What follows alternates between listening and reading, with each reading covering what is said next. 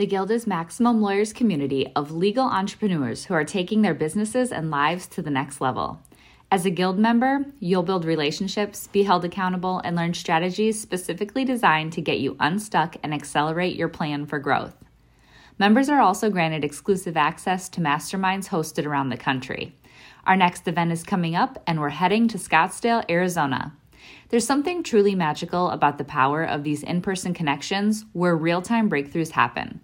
Picture this. You're surrounded by like-minded law firm owners tackling your business and mindset challenges together.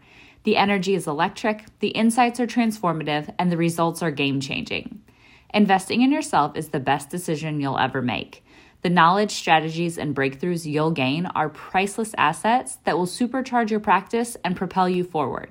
Join the Guild and secure your ticket to Scottsdale at the best possible price by visiting maxlawevents.com. You can start anywhere. Everybody has to start somewhere. So I really don't buy into the fact that you have to have a vault of money to be successful and be somewhere and compete, whether it be on television or whether it be in the internet. You have to start somewhere, but your expectations have to be well aligned. Run your law firm the right way. This is the Maximum Lawyer Podcast. Your hosts, Jim Hacking and Tyson Mutrux. Let's partner up and maximize your firm. Welcome to the show. Welcome back to the Maximum Lawyer Podcast. I'm Jim Hacking. And I'm Tyson Mutrux. Jimmy, your audio sucked for a second, and then all of a sudden you get on and you're good. So I don't know what you did in the last 5 seconds, but it sounds great. So how are you doing? I'm doing great, my friend. How are you? Good. I feel like I can't get away from you today. We were on the phone this morning, and you emailed me all day, and we're on the phone again. So it's always a pleasure talking to you, Jimmy. I'm sure our listeners are quite jealous that you got to spend so much time with me today. Yeah, I doubt that. Well, I'm pretty excited about our guest. It's probably been too long since we've decided to have him on, but Harlan, how are you doing? I'm doing great, guys. How are you guys doing? Doing well. So I'm going to give a brief introduction. The introduction I give you is not going to be as good as your experience and your knowledge is, but I will do my best. So for the people that don't know, Harlan Schillinger, he is the guy when it comes to marketing in this country. In my opinion, he's represented a ton of plaintiffs' firms, basically firms across the country, but I think primarily, Harlan, you can correct me if I'm wrong about this, primarily plaintiffs' firms. You worked with Glenn Lerner as a big, pretty massive injury firm, worked with over 120 law firms in 98 markets across North America. So, Harlan, thanks for coming on. Oh, you're quite welcome. Just to clarify that, I started legal advertising back in 1979. I'm not sure if you guys were born yet, but I was, and I was pursuing marketing legal television commercials. It was new, it was exciting. Nobody had ever done it except Glenn Jacoby. Glenn Jacoby was the first advertising lawyer in the country, and he jumped the gun. He actually went on the day after the Bates decision. And that followed with a gentleman named Norton Fricke, who we wound up merging my business with and really pioneering advertising through network affiliates, which is my former agency that I retired from 2.5 years ago. Harlan, tell us a little bit about what it was like back in 1979 and the early 80s. I picture a sort of an updated version of Mad Men. What was it like helping lawyers as they started to come to terms with the fact that they were allowed to advertise, and sort of what were the mindsets of people back in that time? Well, the Mad Men TV series was based on a group of advertising geniuses in New York. David Gray, a gentleman named Bill Meiskens, Doyle Dane and Birnbach was one of the original agencies that I was associated with. And my mentor was Bill Meiskens, who was a creative director, executive director of creativity for J. Walter Thompson. And so I lived a little bit of those days. When we started to advertise, Bill, myself, and 3 other partners put together a syndication company to syndicate high-end retail commercials. And we stumbled into lawyer advertising literally upon the Bates decision. And we produced a series of television commercials, and we did not have one client. And it was based on image. These commercials can probably still, with the exception of the suits and the clothing, be run today. It was quite interesting. We then went out across the country, and we met with law firms. That was a challenge. I went to the Yellow Pages. I opened up the book, and I looked for the biggest ad. I called the lawyer up, and I said, I have something I'd like to run by you. And they were skeptical because they didn't want to be the first. With that being said, the first year that we had our syndicated commercials, which was in 1979, we picked up 58 clients, which was totally amazing. We were not involved in the airtime. They were involved with placing their own advertising. And that's how it started. And I can honestly tell you, when I merged my business with Norton in 1984, there wasn't anything that we could do wrong. When I say that, no matter how you advertised on television or whether it was in Yellow Pages, primarily television, it was an open floodgate. It was just remarkable. Network affiliates started in 1982, 1983, and they had a slew of clients. And that was amazing because these were the pioneers of legal advertising. There was very few people that were advertising. And there was always one that started it, and they couldn't stop. It was a locomotive, like a train going down the tracks. The biggest problem was, how do you answer so many telephone calls at the same time? And that was what I remember. I remember lawyers coming in and out of Denver wanting to know what Norton and I were up to. And they would use stopping into our office as an excuse to tax write off their ski vacation or what have you. And they'd come in and we'd stand around the phone when a television commercial ran, and the entire phone bank lit up. And at that point, they said, where do I send the money? Where do I sign up? How do I do this? And I remember the first early adopters just did phenomenally well for about, 15 years. And then things started to change. I love it, Harlan. So you just said something that reminds me of the firm I used to work for. They were a volume practice in St. Louis. And I remember one of the partners coming to us. He came to us at like 4:45, and he said, hey, we are running a big ad. We spent a bunch of money on it. It's running at 5 o'clock. It's going at exactly 5 o'clock. We have got to have the phones ready. And so we're all like, oh, hunkered down, and everyone's ready for the phones to ring. He spent a bunch of money on this ad, and we didn't get one phone call. So your ads must be really, really freaking good, because it was like, oh my gosh. And I don't know what he spent. All I know is he spent a bunch of money on his ad, and we all stood around the phones waiting, and nothing ever came. So I'm just curious, what drew you to advertising? What was it? And I mean, I know that it sounds like you said you sort of fell into the legal advertising, but what drew you to advertising in general? I actually fell into advertising. I moved up to a small town in northwestern Connecticut, and I met a gentleman named Bill Meiskens. And after about 3 weeks, we became very good friends. We were building a good friendship, and I kind of was the son that he didn't have. And we were going back to New York on Monday morning and coming back on Thursday. And after about 3 weeks of traveling, he said, Harlan, I'm going to start this new concept of television commercials. Would you like me to teach you how to make TV commercials?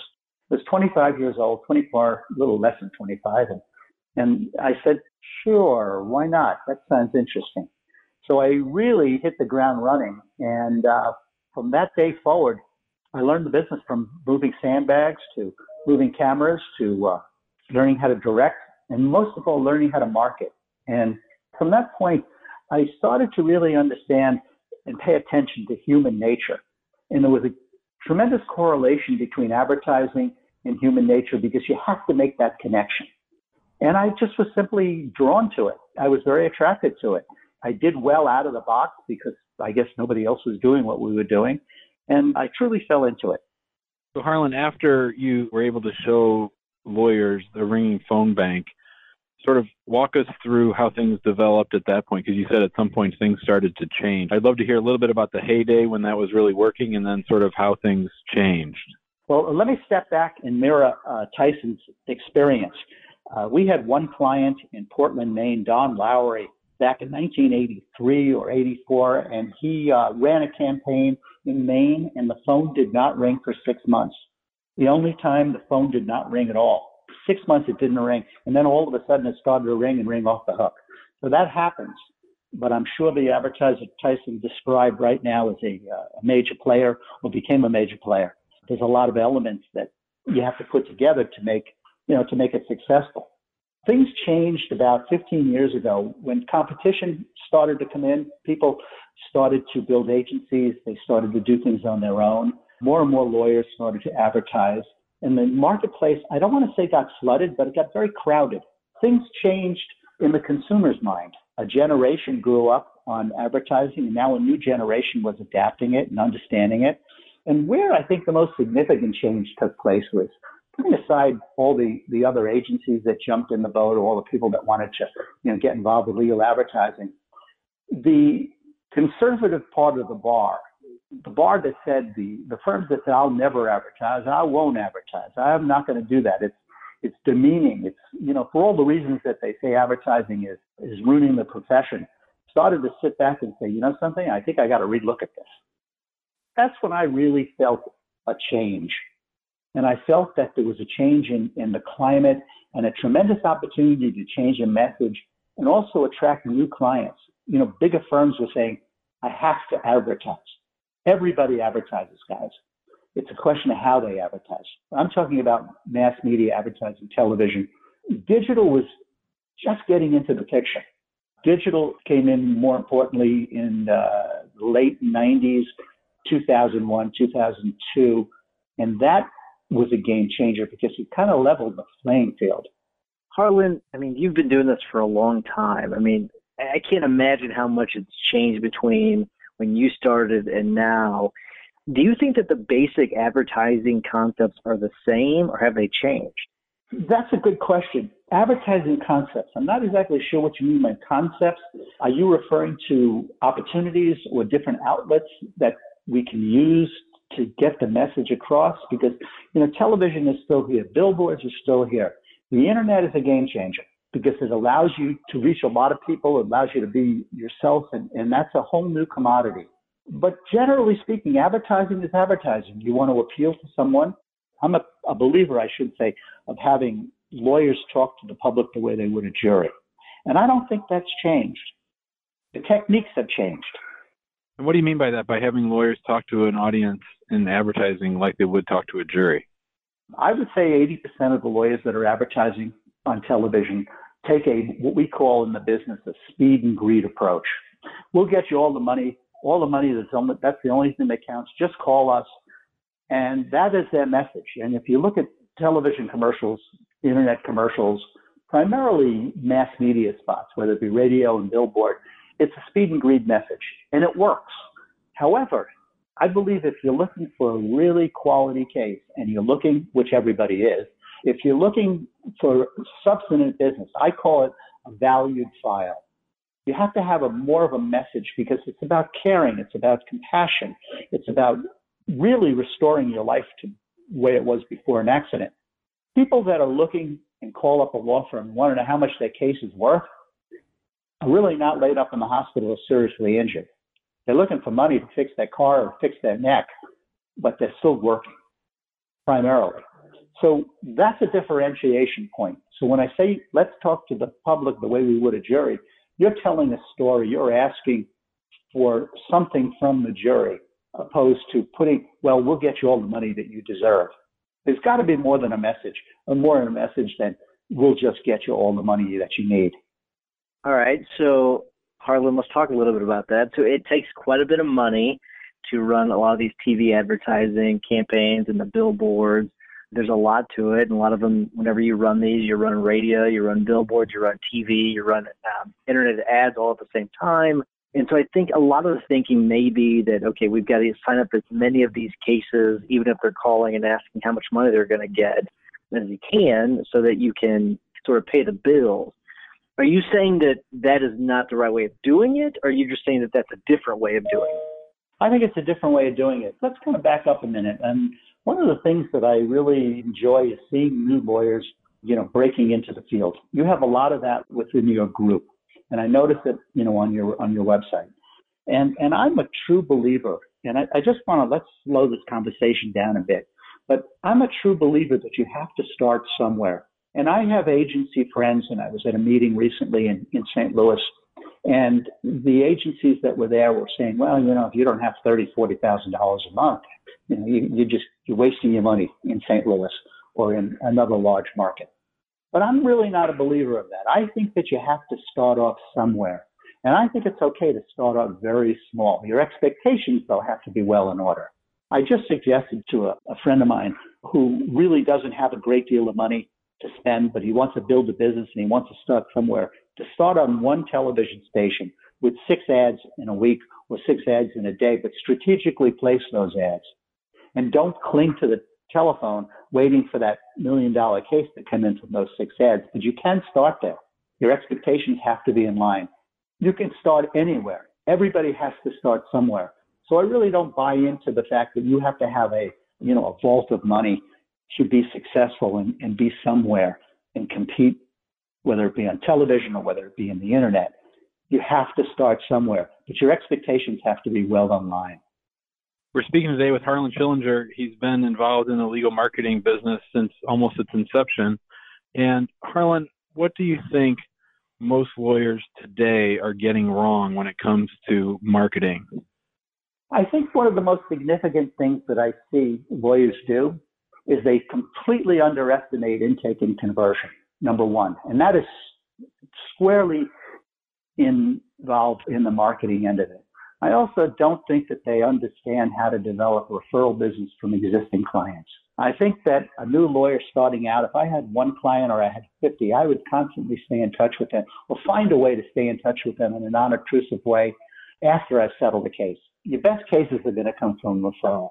With the thousands of millions of dollars that I've been able to spend on television, I can honestly tell you that the best case that comes into your office is through referral. Not necessarily only through a lawyer's referral, but particularly through your past clients. And I think the biggest mistake that I do see is that people are chasing the next case when that case is really right in front of them. And to take time to develop that referral business, it's time more than money, it's effort, it's sincerity. I think that's one of the most significant things that I do see. I also see that lawyers that want to get involved in this, they listen to a lot of people and they don't do enough homework on the people that they really want to do business with. I think a big mistake that people do participate in, lawyers, is they jump at what they think are opportunities or vendors and such. And I make a rule of thumb that I do not do business with anyone in the vendor arena until I have an opportunity to go visit their shop. I want to see the culture. I want to see the people that are actually working on the account. And I want to formulate a relationship. I think that's a significant problem in our business. Lawyers seem to say, well, my friend used it, I'll use them too. Not every day is a good day. That's pretty incredible, Harlan. I mean, I don't know many people that will go out and actually visit the shop of the people that they do business with. That's pretty incredible. So let's talk a little bit about just intake in general, because I know that you've got a ton of experience on that. What are some tips you have for people, let's say new attorneys, old attorneys, whatever it may be, regarding intake? Well, the first thing is don't confuse an answering service with an intake service. I read on our blogs, I read on our servers that, find me a cheap person to answer the telephone, or what do you use? Or we have a misconception of what intake is. Intake is answering the phone and making somebody feel absolutely welcome and formulating a relationship as quickly as possible. Within the first couple of words, somebody's going to decide whether they're going to stay with you or they're going to find another lawyer or somebody else to talk to. And I think that's where intake begins. You have to understand that these people that are calling are not machines. They have a lot more options than you want to give a victim credit for. They see an ad on television every 30 seconds. They have friends that are saying, call this person, call that person.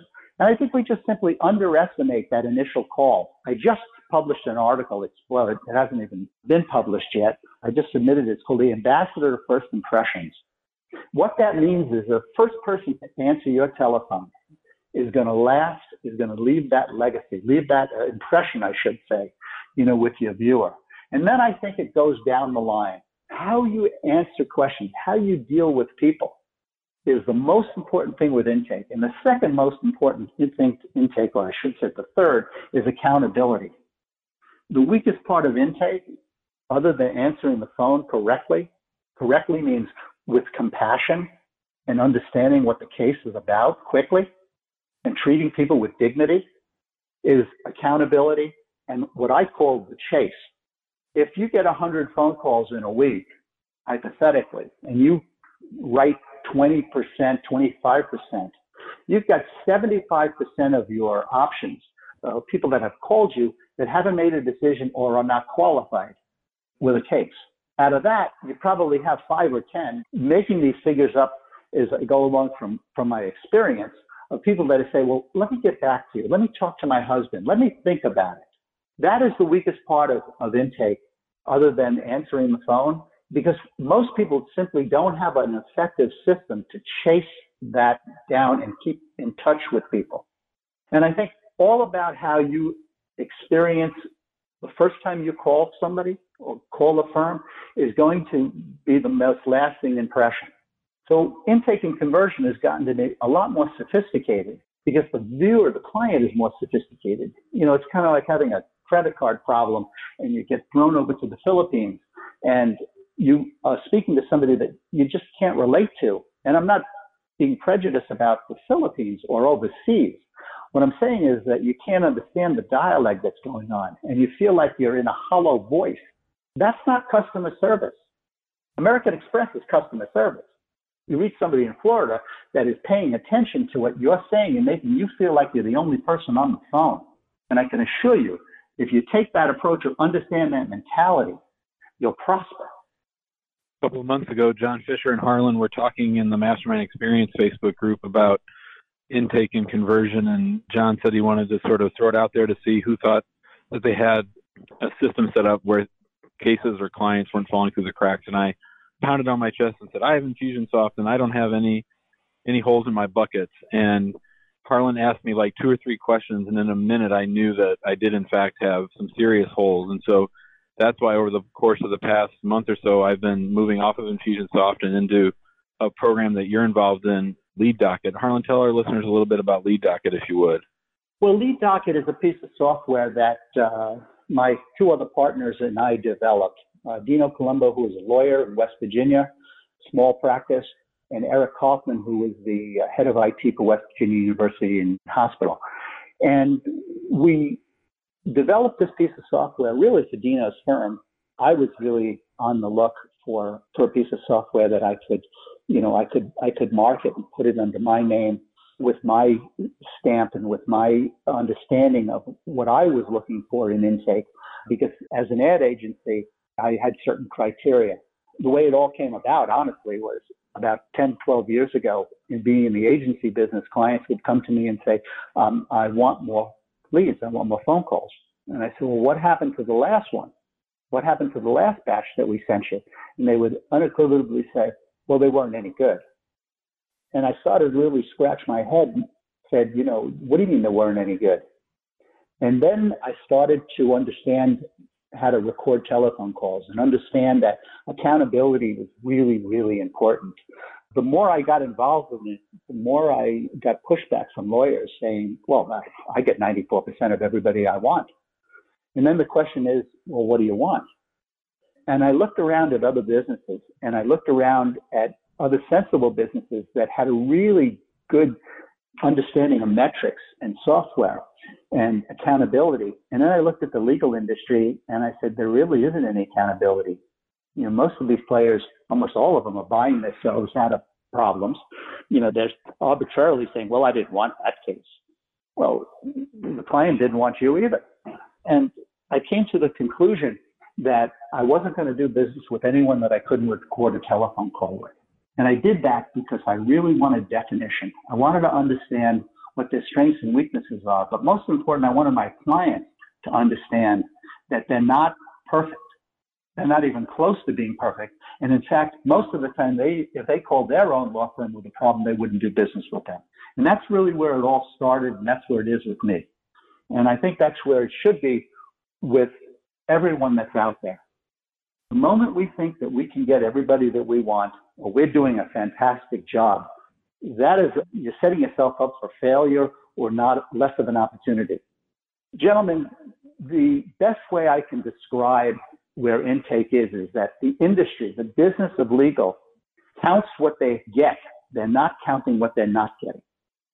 And as a young lawyer that's starting out with minimal dollars, you sure better know what you're missing that's falling through the cracks, because you don't have much to choose from, and you have to make the best of every dollar that's being spent and every phone call that's coming in. And so I developed Lead Docket. It's a great little system. I don't sell it on the open market. We simply want to invite people in. I think we have 50 or 60 clients using it. My objective was to make a very user-friendly piece of software. If it's user-friendly, it's easy, your staff will use it.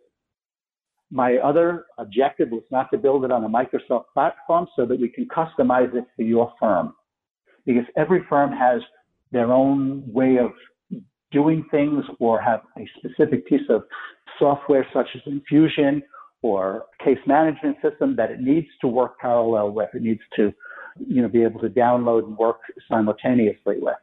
And the third thing is I wanted to make it affordable. I wanted to make it half the price of everything else on the marketplace. And the way I was able to do that was simply not build it on a Microsoft platform, which there's absolutely no advantage of doing that because you're confined technically and it's an expensive platform to do it with. And those were my objectives with Lead Docket. And it's a wonderful piece of software that, I would more than happily share with anyone that's interested. You can go to leaddocket.com and take a good look at the product. But we're really not interested in installing this in other firms that they don't have the mentality for understanding intake and conversion. They have to have the compassion for the client. They have to be business oriented, and they have to want to thrive in their business. Harlan, you told everyone how to get in touch with you for Lead Docket, but let's say they want to hire you for some consulting. How do they get in touch with you? Well, I'm tough to hire, quite frankly. My time is spent primarily with Glenn. I have a few other people I work with, but you can go to harlanschillinger.com. I do have a website. I do not solicit business because I'm very, very particular about business. I put in 40 years into an advertising agency, and I kind of pick and choose. But that is how you can find me. I'm more than happy to help people, to share ideas, to give more than I take. But at this stage in my life, I'm not interested to get back into the agency business. However, my advice is available.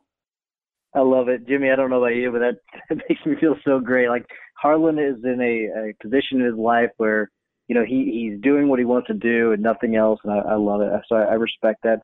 Harlan, before we get to our tips and our hacks of the week, I want to remind everyone to go to the Facebook group, get involved there. Harlan's involved there. We have a lot of great experts and attorneys. We actually limit the number of people that are non-lawyers in the group. We've actually capped that at this point, and it's very, very hard for anybody to get into the group because we don't want anybody to be selling to the group. But we do have people like Harlan in the group because of their expertise. And then also, if you don't mind, go to iTunes or wherever you get your podcast and give us a 5-star review. It really does make a difference. Jimmy, what's your hack of the week? So on the date of this recording, it's October 1st, and my project for October is I have a stack of sticky notes sitting at my desk, and each time I do something different this month, I'm making it into a sticky note. And then at the end of the month, I'm going to compile all my sticky notes into different categories, and then I'm going to either automate it, eliminate it, or delegate it. And I'm just sort of putting into practice in a practical way, in a way that I can see. I already have up on the wall about 16 things that I've done today that I can then start either giving out to other people or systematizing it in a better way so that I can start to back myself out of the day-to-day operations. Nice. I like that. I like that a lot. That's more, I think, more of my thinking. So I think that's pretty awesome. So Harlan, I think you know this, but if you don't, we always ask our guests to give a tip or hack of the week. Do you have a tip for our listeners? I think, and on the heels of what Jimmy was just saying, is you have to learn whether to work in your business or on your business. And I think it's very important to work in your business, but if you want to grow your business, you have to learn how to work on your business. And I think that's what I heard Jimmy saying with his sticky note deal and, trying to delegate more. But that would be my tip of the day. I want to give you guys an honest plug. I really enjoy being part of the group. I really enjoy understanding what people's struggles and efforts are, by reading a day doesn't go by that I don't go to the, to the Facebook page. And you've done a remarkable job. You guys have really been great mentors in showing people opportunity. We really appreciate that. I think I can speak for Jim by saying that really means a lot. And honestly, in my opinion, I kind of view it as a crowdsourced podcast. We don't make money off of it. That's not the point. The point is that we all grow together, and it's all because of people like you, Harlan, other attorneys that contribute. And so it really is sort of a crowdsourced podcast. It was a crowdsourced conference that we did. Everything that we do is sort of everyone works together to a common goal. So it's pretty cool. So that's how this business started. Yeah, absolutely. That's how it works. Because nobody knew what to do. We all just got together and said, okay, what should we do?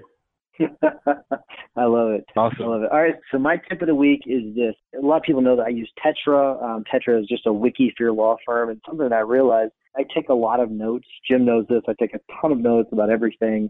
I hold on to them, and I don't really do much with them for other people. I kind of keep them, I hoard them to myself, and what I've been doing is I've been uploading them to the firm's Tetra so I can share my notes with other people in the firm. And it's actually sort of opened my eyes as to what I can do with Tetra. So if you have Tetra or some wiki or even Evernote or something like that you share with your team or Dropbox, start uploading your personal notes to that whatever database that you're using, because you can use that and people can learn to feed off of that and actually learn what you know. And I think it's a good way of sharing your knowledge on things. So Harlan, this has been great to have you on. I really appreciate it. You're a great person to know. You're a great person in general. So if anybody wants to reach out to Harlan, definitely do, because he's a great person. But Harlan, come on. Thanks for coming on. Appreciate it. Thank you. Thank you very, very much. I'm honored. Thanks, guys. Thanks. Thank you. Thanks for listening to the Maximum Lawyer Podcast. To stay in contact with your hosts and to access more content, go to MaximumLawyer.com. Have a great week and catch you next time.